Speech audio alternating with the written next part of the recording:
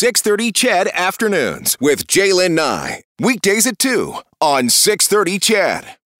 It's been interesting to watch some of the stories to come out, and we've talked to Michael Campbell about it on this show about what is anticipated to be kind of a post-pandemic boom. They liken it and harken it back to kind of the Roaring '20s when people come out of a tough time and then start spending money again. They start going out again, buying lots of clothes, traveling, food, drink, all of that. And so it was interesting to see this survey that came out just recently, and I'm wondering if it's going to hit with you, because here's the thing. I think there's folks out there, I know that there's folks out there that through the pandemic, it has been incredibly, incredibly tough. The work hasn't been there. They've lost their jobs. That extra money isn't there. But there's folks out there as well that through this have managed to save quite a bit of money. Maybe you're not going out. Maybe you're not doing that. Well, you're not doing the traveling. All of that over the past year. And so as we try to claw our way out of the pandemic and we look at what's ahead, it's like, okay, where am I going to spend some money on? What are those things at the top of that list that you would really like to do? Let me know at 780-496-0063. It could be your summer bucket list, really, and it could be as simple as just having a barbecue. Maybe it's going to the coast. Maybe it is a trip. There's a new survey out by rates.ca that suggests that Canadians are ready to experience pre-pandemic pleasures. Nearly 3/4 of us planning to increase spending on the credit card in certain areas this year. Where is it going to be? What are you looking at spending on in Alberta? Well, let's check in with Jameson Burkow. He is the managing editor at rates.ca. Hey, Jameson. Hey, Jaylen, how are you? Yeah, I'm good. Thanks for joining me this afternoon. I think there are a lot of people out there who maybe, and again, and just to make it perfectly clear, we know that this isn't the way for everybody. We know that there's been a lot of people that have been really had, kicked out of them from the pandemic. But there are other folks out there who are now thinking, okay, what am I going to do? Where am I going to spend some money? What credit card am I going to put it on, or line of credit or cash, whatever it is. But you guys crunch the numbers in Alberta, and an overwhelming majority of Albertans were saying, oh yeah, we're ready to spend some cash. Yeah, absolutely, Jaylen. I mean, I would even argue that some of the folks who have had a particularly hard time through the pandemic are, maybe they won't be spending more money, but I imagine they're just as eager as the rest of us to go to a restaurant, go see a show, go do the things we all used to enjoy back when we used to be able to do those things, right? So this survey basically shows that there's going to be a big return to a lot of the pre-pandemic spending patterns that we saw, but that it's not going to be perfectly even, right? Like if you stop spending, like if you cut, say, your restaurant budget by $100 a month because, you're not going to restaurants during lockdown, then you're not necessarily going to spend you're not going to increase spending after the pandemic by an equal amount. So that's sort of the more interesting results that we've seen is that people are trepidatious, right? They're still a little concerned about, hitting the gas really hard. And the Roaring '20s metaphor is a really interesting one, right? Because I think people are still on the fence about whether we're heading into something like that, or whether we're still kind of going to be in something more like a limbo kind of, pushing forward ever so slightly every once in a while. But this survey that we've done is connected to the 10 years of analysis of credit card spending that rates.ca has built.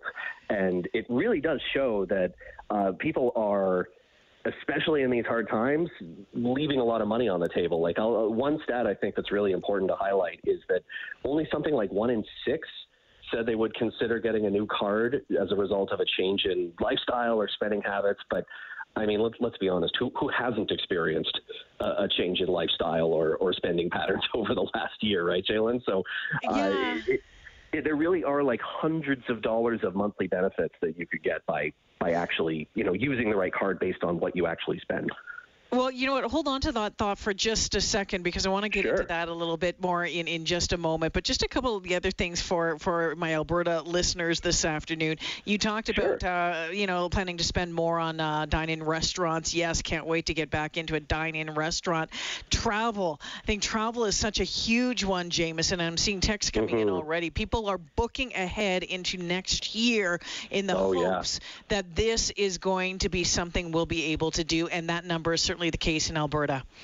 I believe that is the case, and it is 47% planning to increase their spending on travel after the pandemic. That's specific to Alberta, but we actually broke down this. Unfortunately, we only have the national sample for the actual dollar amount, but that still is quite telling as well, Jalen, because it shows just how far people cut their spending. Something like 1 in 3 of everyone in this country cut their monthly travel spending by, it was all monthly, right? Even though, people aren't necessarily traveling every month, $200 per month.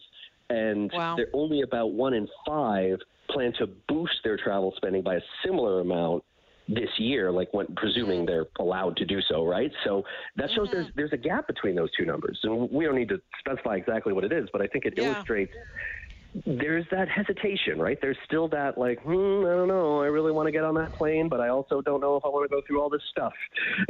Well, and that's it. I think for some folks it's like, no, I'm just gonna pump the brakes for a little bit longer and see what happens. And other folks I know out here right now, I mean, trying to get renos done, trying to get flooring done, trying to get anything done at your house, it's really tough. Lumber. I mean, it's been pretty crazy. I mean, but I think that's right across the board. But before we run out of time here, I mean, you talk about credit cards, and when we get into conversations about credit cards on the show, it's always interesting. People will say, no, this is the best, rewards card or whatever it is, but I don't think talk enough about, the different credit cards. If people spent some more time actually diving into credit cards, the cost of them, the benefits, points, whatever your monthly charges on it, they'd be quite surprised. You talk about money being left on the table.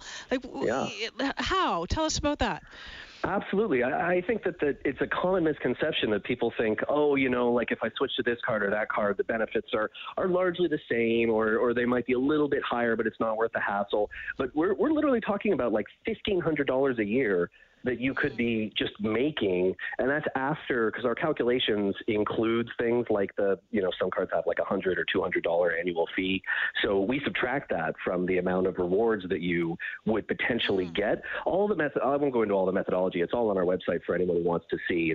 We assume that people spend about $2,000 a month on their card, and so when I say we've changed our spending habits, right?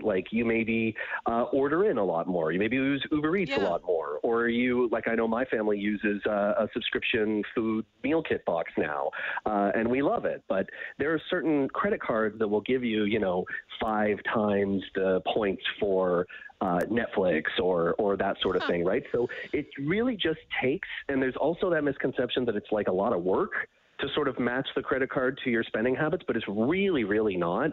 Especially for folks who, that's why we've been doing this survey for so long, or this analysis in particular for so long, is because we really want to make it easy for people to see, if you spend this sort of way, then this card will generate this amount of money for you. It's right there in black and white for folks to see how they can actually either save money or make a little extra money by literally doing the exact same thing that they're already doing.